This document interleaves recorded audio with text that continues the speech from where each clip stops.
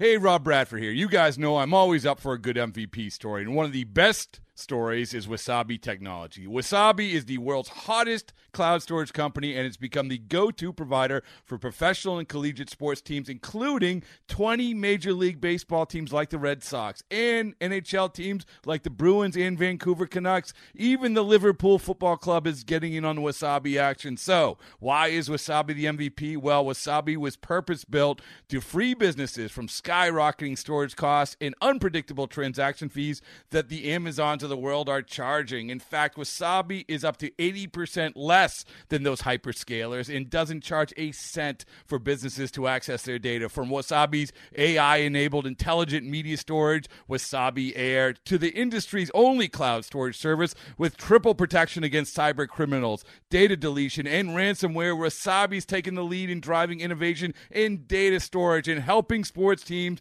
to unleash the power of their data. Wasabi, another Boston-based championship team. From baseball's top personalities, the great Chris Russo joins us once again, to the game's top players. Joining us is the All-Star, Matt Chapman with us. You never know what stories you're going to hear. If you make your way down here, I might be able to make some time and go out there and see the great Chris Townsend. This is A's Unfiltered with Chris Townsend. Welcome to another edition of A's Unfiltered with Chris Townsend. It's going to be all broadcasters on this edition. You're going to get your TV face, Glenn Kuiper, Sarah Langs that you see on MLB Network and writes for MLB.com, and Melanie Newman, one of only 4 women to call play-by-play, and she works for the Baltimore Orioles. But we'll start with our buddy, G. Kuip. G. Kuip, how are you? Uncle Townie, what's going on? I think you got to love 10 straight, 11 of 12. You know, we knew they were going to have to crawl out of that 0-6 hole. Did you ever think it'd be this fast? No. And I mean, listen, I mean, yeah, you don't like to start that way, but you know the team is good and you know that they're going to at some point get to 500, but they just blew past it. I mean, now they're 11-7 and in first place, right? Yeah. But I was thinking about it on the way in, Townie. You know, when a really talented team starts clicking on all cylinders like the A's are, well, then, you know what? Then they're going to win 7, 8, 9 in a row, and they're going to win 16, 17 out of 20. You know, if an average team clicks on all cylinders, they'll win, 5 or 6 in a row. But the A's got a lot of talent, and when they play well, maybe we shouldn't be surprised that this is happening right now because there's too many good players on this squad. Yeah, something clicked with the starting pitching. Like all of a sudden, everybody and when Shamania 2 starts ago talked about pitching with conviction. All of a sudden, 8 starters are 7-0 with a 2.09 ERA over the last 10 games. Just talk about what you've been seeing with the starters because obviously they flip some type of switch. Yeah, I do think winning streaks generally start with good starting pitching, and then that gets kind of rolling a little bit, and the guys kind of feed off each other. And I think that's what happened as far as the starters go. But again, this is a good group of starters, So it wasn't going to struggle as a group, a real long time. But I do think once a couple guys throw good games and then the next guy, well, you don't want to be the guy that doesn't throw a good game, right? So that starts clicking. And then, and I felt it at the time, and I'm going to stick with this. I think the biggest hit of the year so far, the one that really, I think, got it going was Matt Olson's home run in Houston in Game 2 of that series. That was a Friday game. They had lost Thursday. Olson hits a home run late, puts them in the lead. They win the game. That was the start of this winning streak. That was Game 1 of the 10-game winning streak. So I think they were also kind of searching for a big hit. Hadn't really got it yet, and then they got the big hit from Olson, and that to me has been clearly the biggest hit so far of the season. All these years working at the Coliseum, and ever since they built Mount Davis, so you got flags down the left field line, you got flags down the right field line, and then you got the flags in center field. And I've noticed all these years, whether it's A's or Raiders, how the flags are never going in the same direction. And you have your new toy now that's showing us that the wind is just chaotic there at the Coliseum. And now you understand why, like the ball last night, Mark Canha catches at the wall. Yeah. Well, if the wind was different, would that ball go out? Absolutely. Yeah, it's kind of a new thing we have on our telecast, which kind of shows not only kind of the swirling of the wind, and it's all over the place, but it really gives us, from what we have learned, a very accurate number of how much is the wind knocking the ball down in left field, how much is it helping it, how much is it knocking the ball down in center and in right, or is it helping it? And what we're learning, Townie, is sometimes, it'll help in right field or left field at the beginning of the game, and then it'll hurt it at later in the game. So it really switches. So it's a pretty cool thing that we've been doing. We're excited about it because I think it's a great story. It tells a story about not just the game but the Coliseum, right? And and those flags, I've always been skeptical of looking at the flags because they're situated right in that wind tunnel. Just a little opening between Mount Davis and the round part of the stadium. So it's going to get weird windy coming through there no matter what. Whereas I think the stuff that we're getting now, the information is much more accurate because it's really telling us what part of the stadium is the ball getting knocked down, when is that happening, and how much is it changing during the game. So I think it's super cool, and we've had a lot of fun with it, and we're going to continue to use it. So it's kind of a story within the game. And hey, Canha catches the ball at the wall last night. I want to find out what was going on with the wind at that point, and we can almost do that, right? So it's fun. It's fun. We've had a lot of interesting conversation about it, and we will continue to do that. Yeah, Delaire sent me the information. Weather Applied Metrics. You can go to weatherappliedmetrics.com and check it out. And I remember when I came in to talk to you about it originally, Jed Lowry hit that double, but the wind was blowing in, and he hit it off the wall. If it wasn't blowing in, that ball's out. Well, we also we're able to have information and graphics that obviously show what happened to the ball, show if it got knocked down, and we can also show where they think it would have landed, how much further it would have gone if there was no weather conditions, no wind, right? Just solid, the wind isn't affecting anything. And our information was that no wind effect, the ball would have went out. But the wind effect at the time he hit it was knocking it down about, I think it was 7 to 8 feet in right center field, right where he hit it. So that tells you it, and we can graphically show where the ball would have went with no wind and where it ended up going with the wind. And in this case, the wind was knocking it down. So it sounds kind of complicated, but it's, when you see it and then we're able to show it graphically, it really tells a pretty good story. And it really speaks to why a guy like Mike Fiers is so successful at the Coliseum. Because as a most places you don't want to be a fly ball pitcher, but if you're a fly ball pitcher at the Coliseum, and we now know all the time that the wind in center field and right field is blowing in, it kind of tells you the story of why a guy like Mike Fiers has been so good at the Oakland Coliseum. Yeah, and well, yeah, as long as the wind is blowing in, but you almost need to check it every couple innings now, because we have had it in a game, Townie, where it was blowing in at the beginning of the game in right field, and by the 5th and 6th inning, it was blown out. Which is hard to figure out. I think it sort of gets in the bowl and swirls around a little bit, kind of a tornado effect. But it's crazy. It makes you wonder: is this something that a pitcher should check during the game? Who knows? I don't know. But it is interesting, and it's been a lot of fun. You've been traveling around with Bob Melvin for a long time, and talking about yesterday where he passes Tony La Russa for the most games managed in Oakland A's history. And you think back to 2011 when Bob showed up, and he was just an interim manager.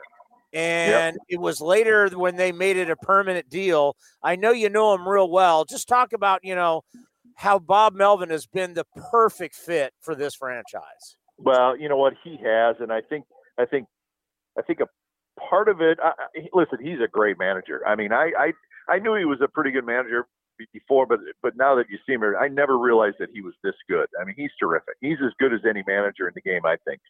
But I think the reason why he's kind of special for the A's is that he's from the Bay Area. He grew up here, so he understands the organization. He understands the fan base. He understands the culture of the A's and the culture of the fan base and the culture of the Bay Area. And I think that's important. So you kind of put that all together. He understands the history of the A's. He wears 6 because of Sal Bando. So you put all that stuff together, and to me, that's what makes it such a great fit. That and the fact that he's a really, really good manager. And Tony, one of my favorite stories is on that first day that he took over the A's, we were in Chicago, kind of a crazy night. We got really late. And he was there. He was there, and he was looking at the back of the uniforms of his players because he didn't know who some of the guys were. Because it was his first day as the A's manager, and he told me, he said, I'm checking backs of uniforms to see who's who, and this is the team I got to manage. So obviously he picked it up pretty quickly, but he's a good guy. He's a lot of fun to talk to. He's a serious guy. He's here to win ball games, but he's a good, solid man, and I'm glad I'm friends with him. It's been funny. The media lately is really into like the superstitions, because Bob is like the most superstitious guy ever. Yes. And then now Jesus Luzardo bringing back the goggles. When you were a player and you were in the minor leagues, did you have any superstitions? No, none of them worked. That's why. I couldn't get anything going. You know what I'm saying? Like, just dirty undershirt. No, that ain't working. Same underwear. That's not working. Same sock. That's not working. So no, you know what? I did not. I'm not a terribly superstitious person. I'm really not. So no, I didn't, but I know some guys do, and they take it serious. And Bob is very serious about it. And, I respect that. That's fine. It's not something that I've ever really got too worked up about. Yeah, I'm like, you know what? If you believe it, keep doing it. Because, obviously, mentally, right. It's it. I've only really had one in my life, and that's a Bloody Mary before I tee off is my superstition. How many? But yeah, I've never like, I got to wear the certain set of sleeves, or I got to have these socks. Yeah. But if you believe that, No. hey, look at Jesus Luzardo last night. He looked a hell of a lot That's right. better than he did against Arizona. It's all about the goggles, baby. Riding the wave. Right? Isn't it amazing? In your career, how things have changed where everybody I noticed the Dodgers every single time they get a hit, they shake their hands. Everybody's got these new things because that wasn't like it when you first started. No. Well, there was none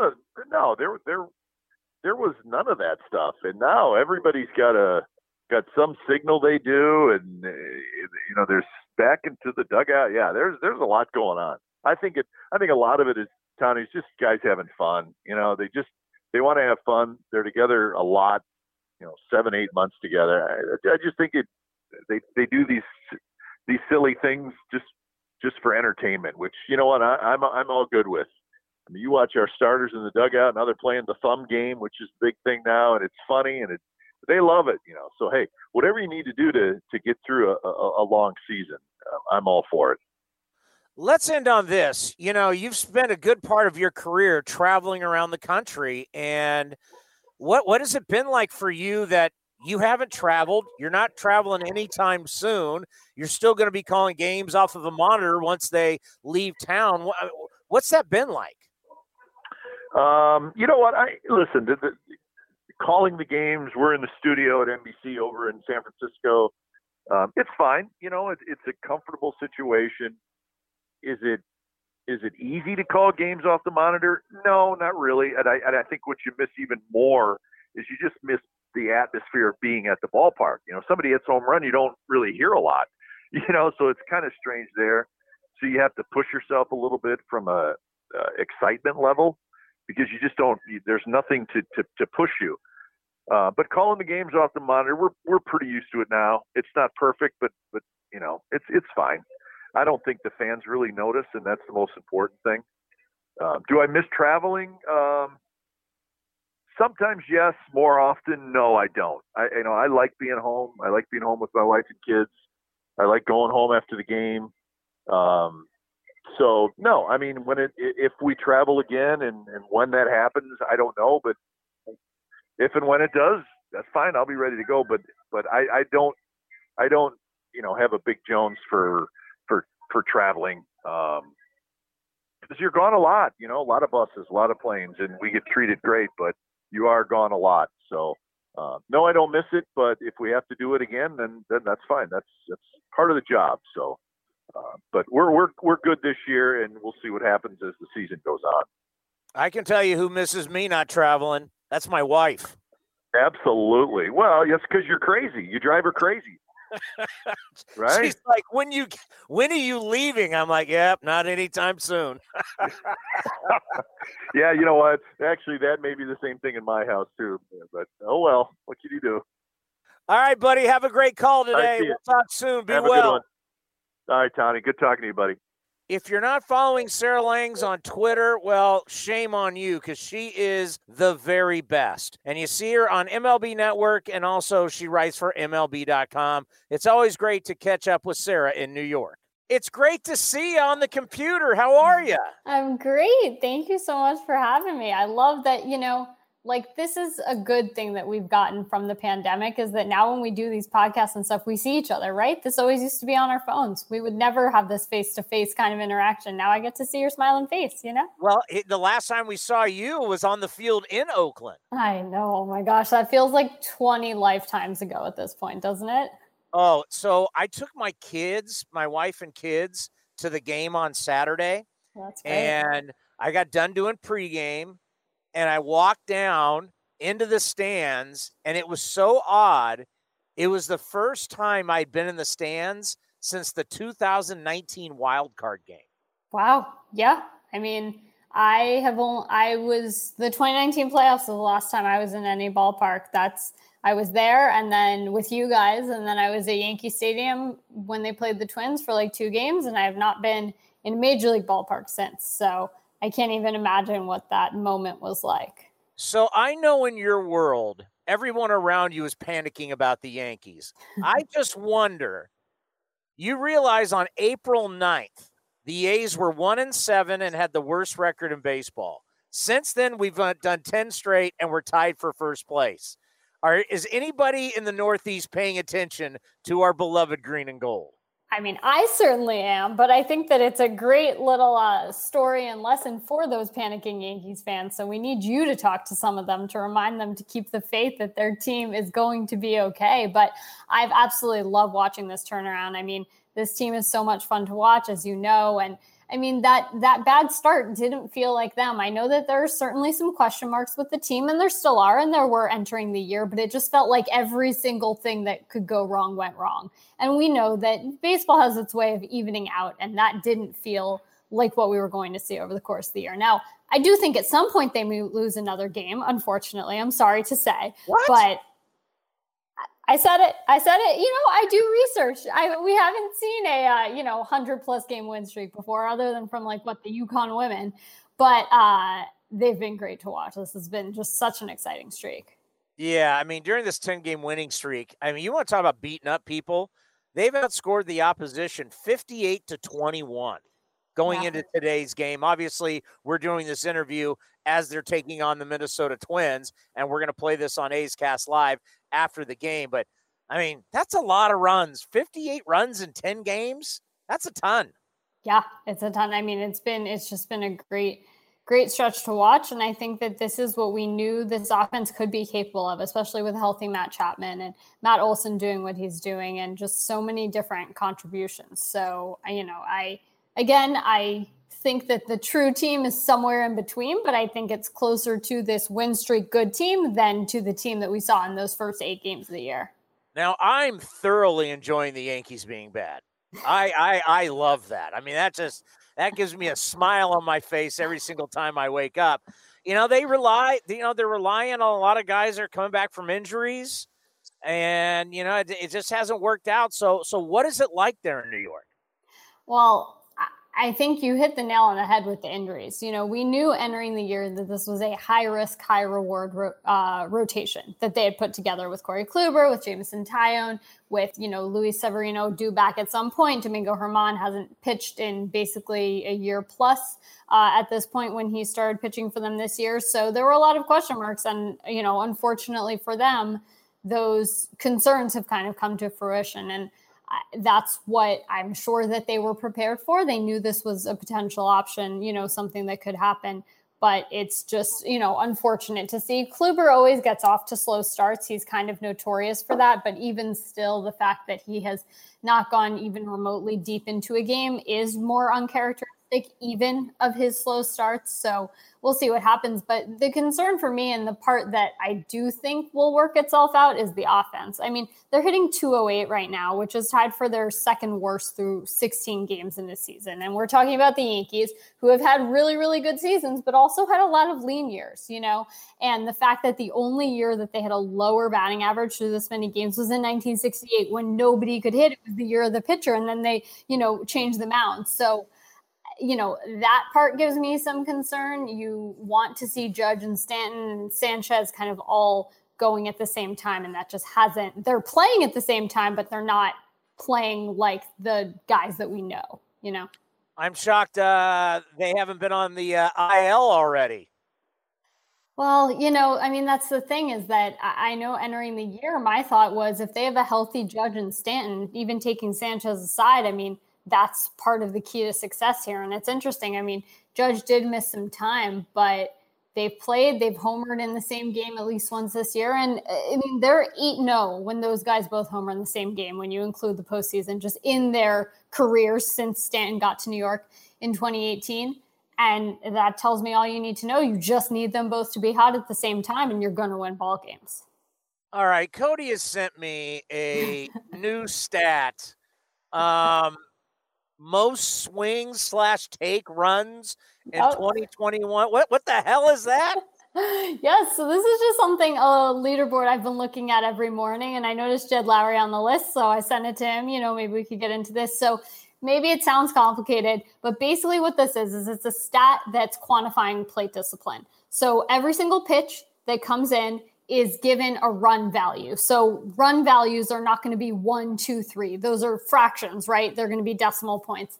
And all together, when you put that together, you get this number, which is essentially rewarding you for swinging at a certain pitch or not swinging a certain pitch, taking a pitch. It's considering the count. It's considering the situation. So all of that, I'm not getting into the 0.1, 0.3, any of that. All I'm seeing here is that the players on this list, so I'll read it off. We have Ronald Acuna Jr. and JD Martinez are tied for the league lead at +14. We have Vlad Guerrero Jr. at +10, Justin Turner +9, and then Bryce Harper and Jed Lowry at +8. And all this is saying is these guys are making really good decisions based on the pitches that they're seeing and where those pitches are. So this is going to give a lot of credit for swinging at a really good pitch and for being very careful with pitches that are right on the edge of the zone that could be framed, could be not, if you let it pass, all of that.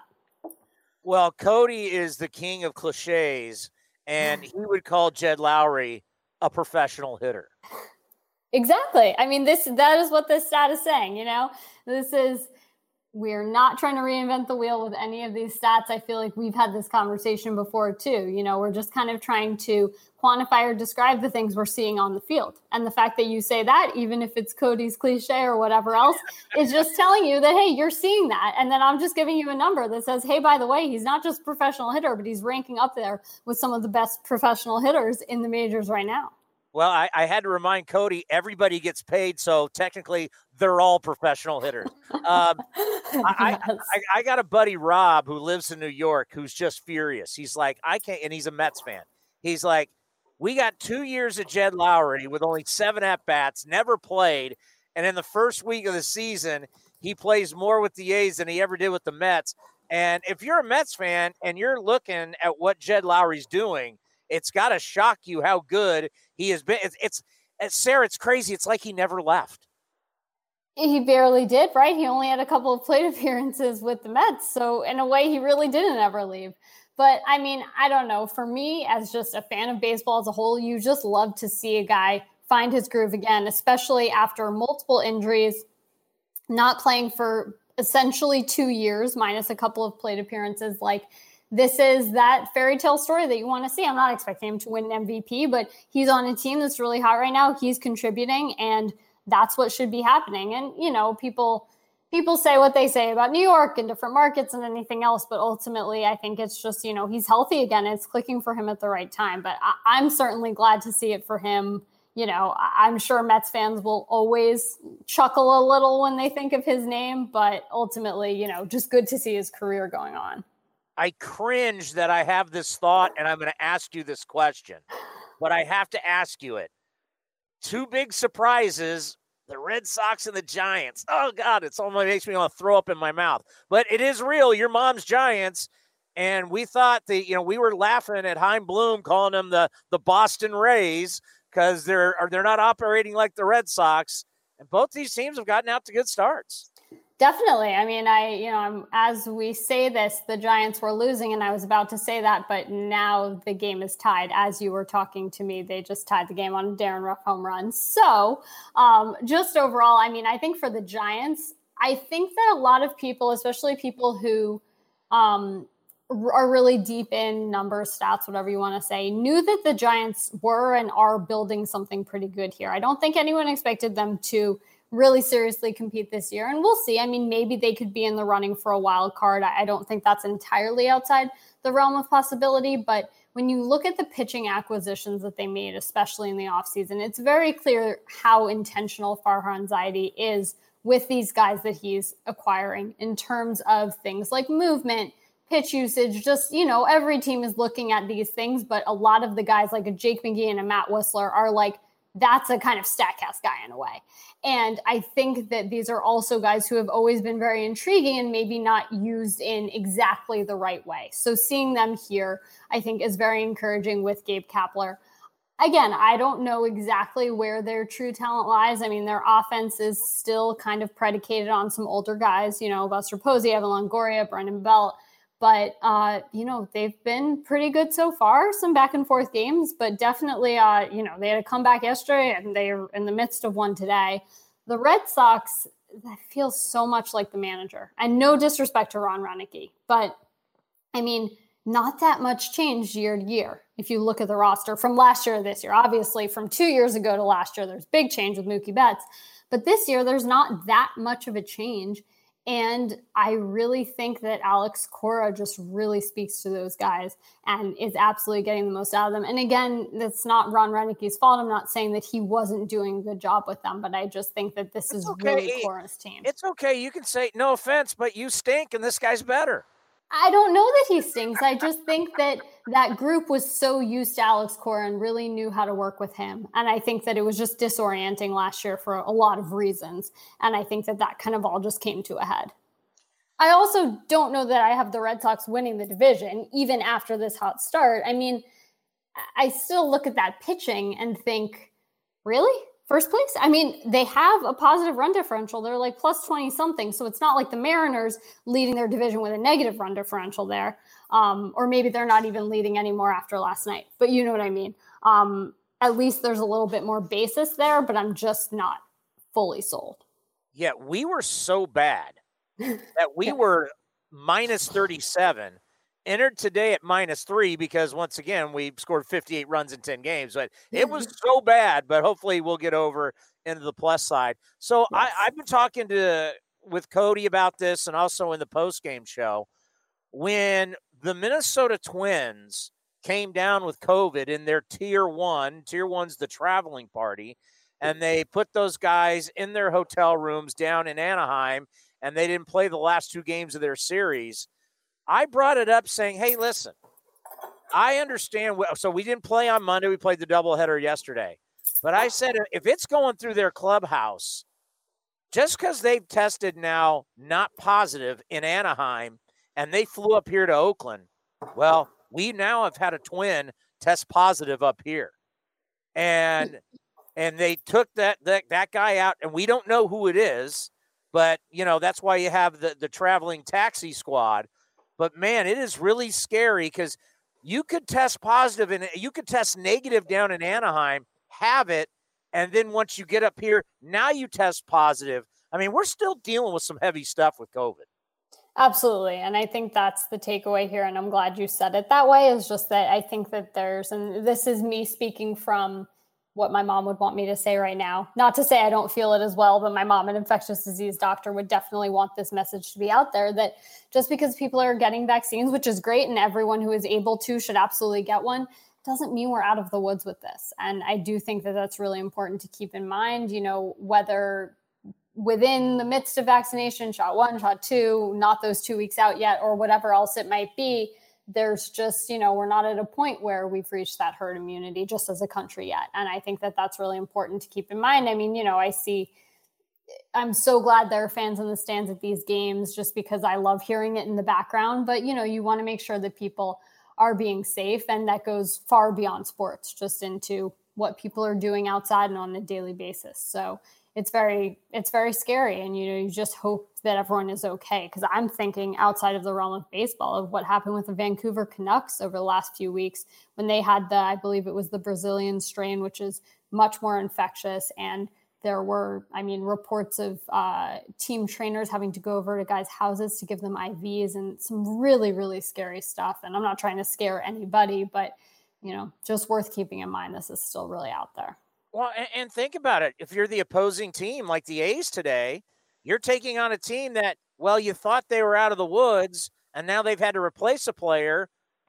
I mean, we're not able to really talk to the players, but if it was me, I would be a little leery if I'm playing first base and you're next to a guy from the opposing team. I mean, that's kind of the problem. We want to think everybody's doing everything they can to be safe, but you don't know what everybody's doing. Yeah, and you can do everything to be safe and still get it. I mean, that's the, truth. So I can't even imagine, the feelings of anybody involved in this from any side. So, we'll see what all continues to happen, but, I'm sure that being that opposing team certainly, strikes some concern, but I think you just have to have faith in the protocols that are set up. There's so much that is going on in terms of contact tracing and monitoring and testing frequently. So, hopefully that's enough. We're certainly in a better spot than, think about this time last year when, take baseball out of it, nobody could even get a test, At least we're able to test these guys, every other day, and, hopefully keep people safe that way. Let's end on this. And Captain Panic, who is Cody, is already claiming that Fernando Tatis Jr. and that contract is a bust. Oh my gosh. I'm watching his face right now. Oh my gosh. No, not at all. First of all, he has an injury. He's clearly playing with an injury. They're trying to figure out whether he's going to need surgery after the season or not. So first of all, I hope we're not knocking him for playing injured during the first year of this contract, because absolutely not. Cody, what do you say to this? The guy's gutting it out. She's saying how tough he is, and you're panicking. If you're a Padres fan, you have to be panicking right now. You couldn't beat the Pirates. You're struggling against the Brewers. Corbin Burns is unbelievable, and the 40 strikeouts and no walks on the year. But if you're a fan of Nando, the cover boy of MLB The Show 21, I just bought it last night, you got to be panicking a little bit if you're a Padres fan. I don't think so. I understand. I'm glad to get to hear from Cody on the show. But, Fernando Tatis Jr. is a really, really good player. And I think whenever he is fully healthy, we will see all of that. He's had his electric moments. He came back in his first day back, he homered, and you can see with his swing, he's keeping two hands on the bat. Even in his follow through, there's like a legitimate difference in what he's doing. So I'm sure that's quite an adjustment, but I am absolutely not ready to say any of this is a bust. He has so many great years, so many postseason appearances, I'm sure, ahead of him in San Diego.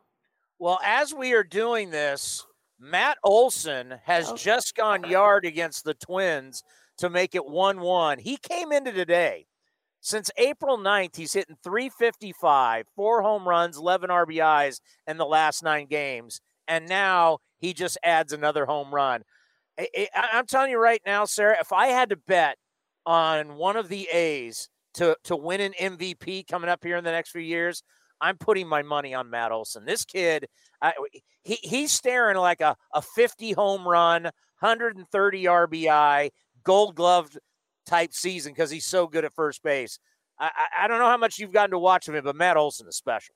Absolutely. I love watching him hit home runs. He hits these moon shots, these really high launch angle home runs, and they're so much fun to watch. I mean, I remember early in the year last year, he had I forget what it was, but his first 5 hits of the year were all home runs. And that was kind of the concern, was just that, he's not getting those other hits. But obviously this year and over the course, especially of this win streak, we've seen more of that, not just home runs, but just hitting overall. And I think that's really encouraging. But I like that you mentioned the defense, because when you were saying, him as a potential MVP candidate, that's the first thing that I thought of, is that he, we think about first base MVPs, and that power, and then playing your position really, really well. And you have that corner duo, in the infield, winning Gold Gloves. And I think either of those guys are potential MVP candidates down the road. But I think people already kind of put Matt Chapman in that conversation. And so Olson is a little bit closer to your dark horse kind of candidate, even though they're both outstanding players.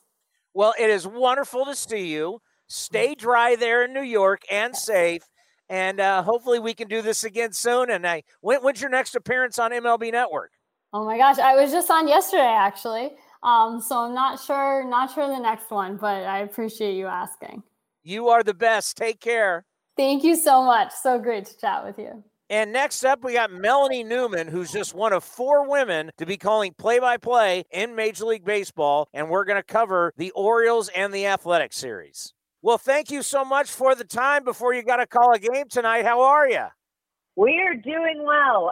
The report now is Austin Hayes, our outfielder, said there won't be rain until after the 5th inning. So, are we looking at rain tonight? I know that's a curse word in these parts, but we are looking at some not great weather tonight.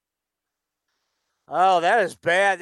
For a guy that works all around the broadcast, that is always bad news. I can't stand, being from the radio standpoint, the TV people, they can just send it back to the studios. Us radio people, it becomes rain delay theater. Yeah, I don't know. I mean, I'm sure I've compiled some stories that haven't been told from last year, but it's when you kind of start pacing and looking at your little book of, all right, what are we pulling out tonight? By the way, for you doing play-by-play, just how proud are your parents of you? I got to think everybody in your family is pretty proud of you breaking this kind of ground that you're doing with the Baltimore Orioles. I used to always joke, my dad thought I was the firstborn of 2 girls. My dad is surrounded by women on all sides. He thought, though, that I was a boy.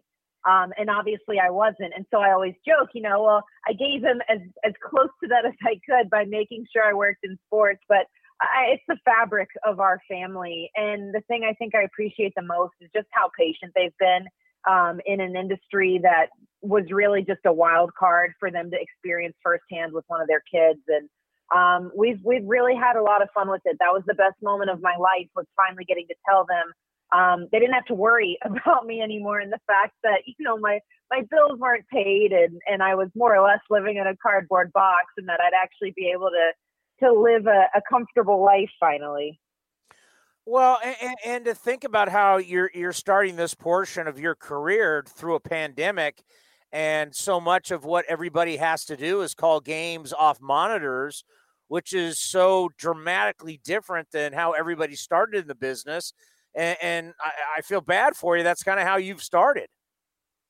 Yeah, I actually had a really good conversation with Ginny Kavnar of Colorado, and she shared the same sentiment. And I think some people saw what was going to happen before I did, because I hadn't even realized the setbacks we were about to face. And I will say this, I've adjusted really well to calling the games remotely off of monitors. Now, there are still hiccups every single night that just come from not having the game in front of you in person.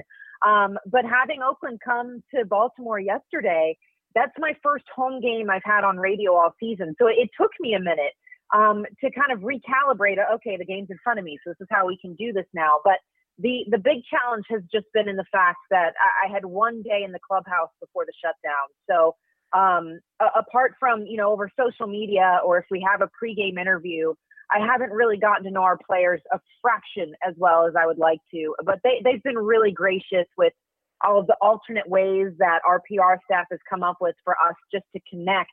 If we're not giving something special to the fans that they couldn't already find on Twitter, it just leaves a lot to be desired in that emotional attachment to a team. All right, I'm going to start out positive with the Orioles. This bullpen is starting to come together. What are you seeing with this bullpen? Obviously, we saw last night they shut the A's offense down. Man, the bullpen has been absolutely filthy. I mean, really for the last week or so, but this is also something we saw come together last year when they were finally all clicking together. A .71 ERA over the last week. This is what they do best. In the unique situation, Brandon Hyde actually compared it to the Oakland bullpen, was just when you get so many guys who are different from the next man, that's where you get that effectiveness. Because I think everybody has seen the Cesar Valdez story now. He's got 5 different changeups, and Pedro Severino, our catcher, doesn't even know which one's coming to the plate. So he calls for a changeup, and Valdez determines in his head in the moment which one he wants to bring home, and everybody else copes with it. But you put him next to a guy like Tanner Scott, who's just blazing fastballs and sliders, and it works. Paul Fry and Sean Armstrong, a little bit of a tougher start to the season for them. Of course, Armstrong's adjusting to being a dad, but none of these guys have ever expressed that they have faltered in their confidence, and it's been such a key word for this team in really seeing the Orioles transform some Rule 5, some lesser-known guys into being these everyday standout players. It literally just comes down to the fact that Brandon Hyde, after every game, has had these reinforcing conversations of, hey, this outing's put behind us, this is what we're going to focus on next, and we move from there. Yeah, that's so tough for Brandon and any manager that's in a rebuild, is that you really are a teacher. I mean, you're really teaching the game. You're teaching the fundamentals.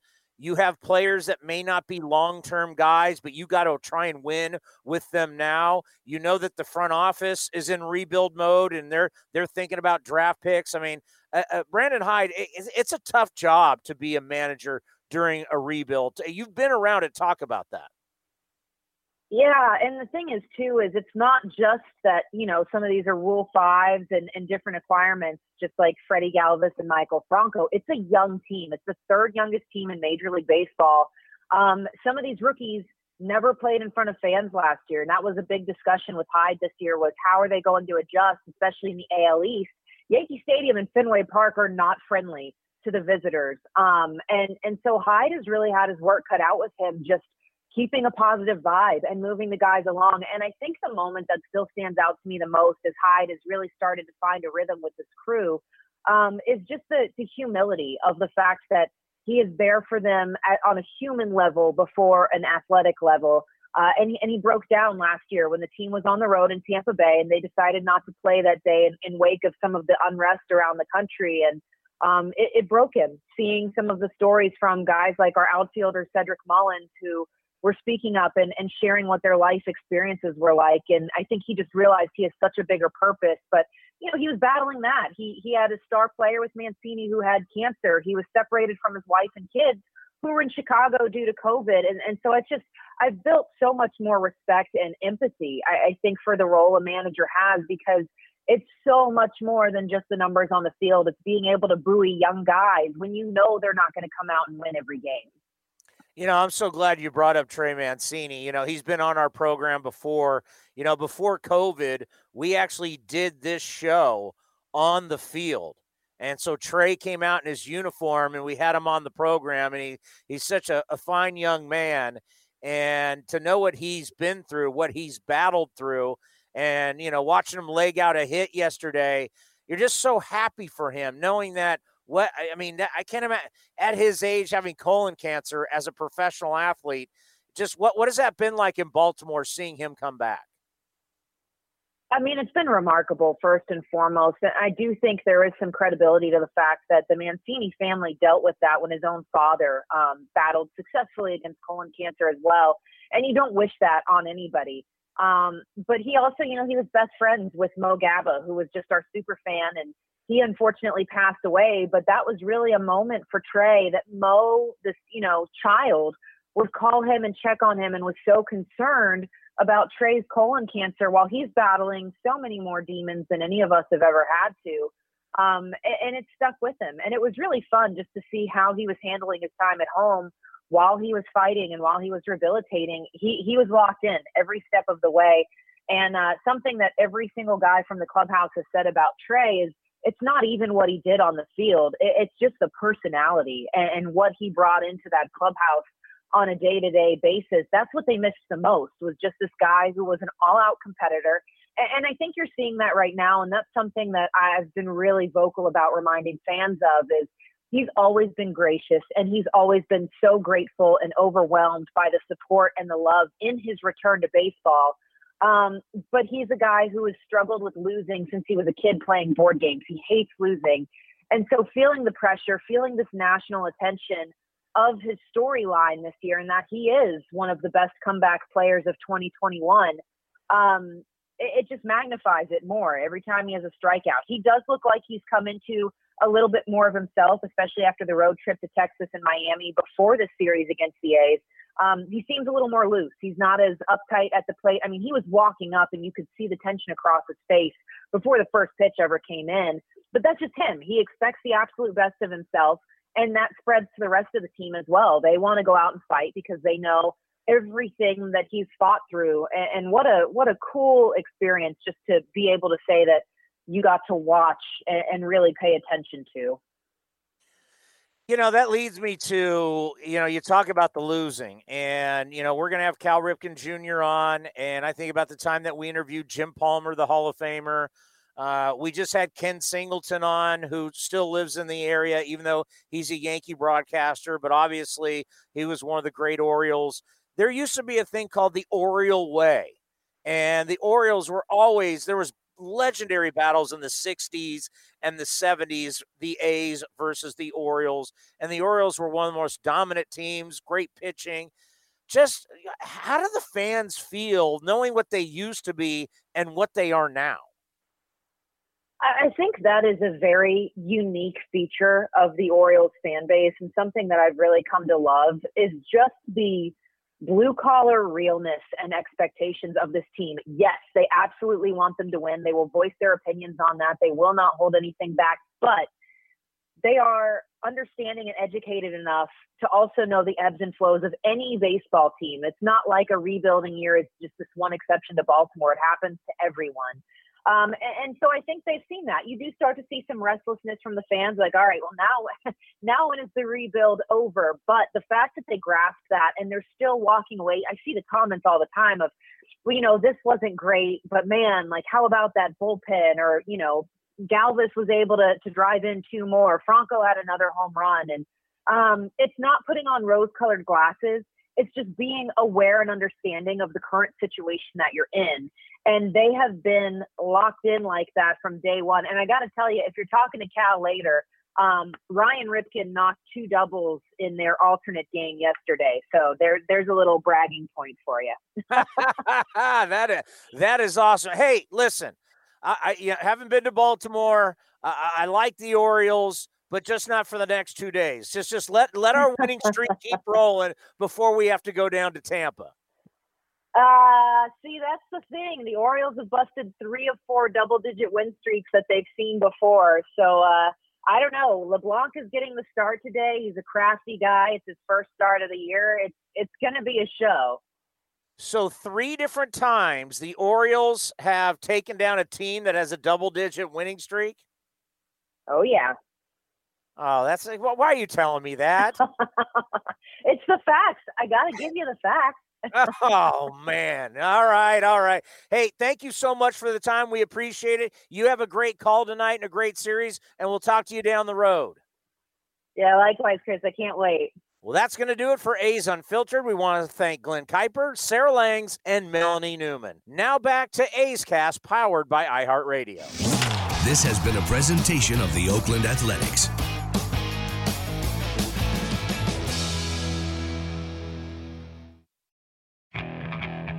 Okay, picture this.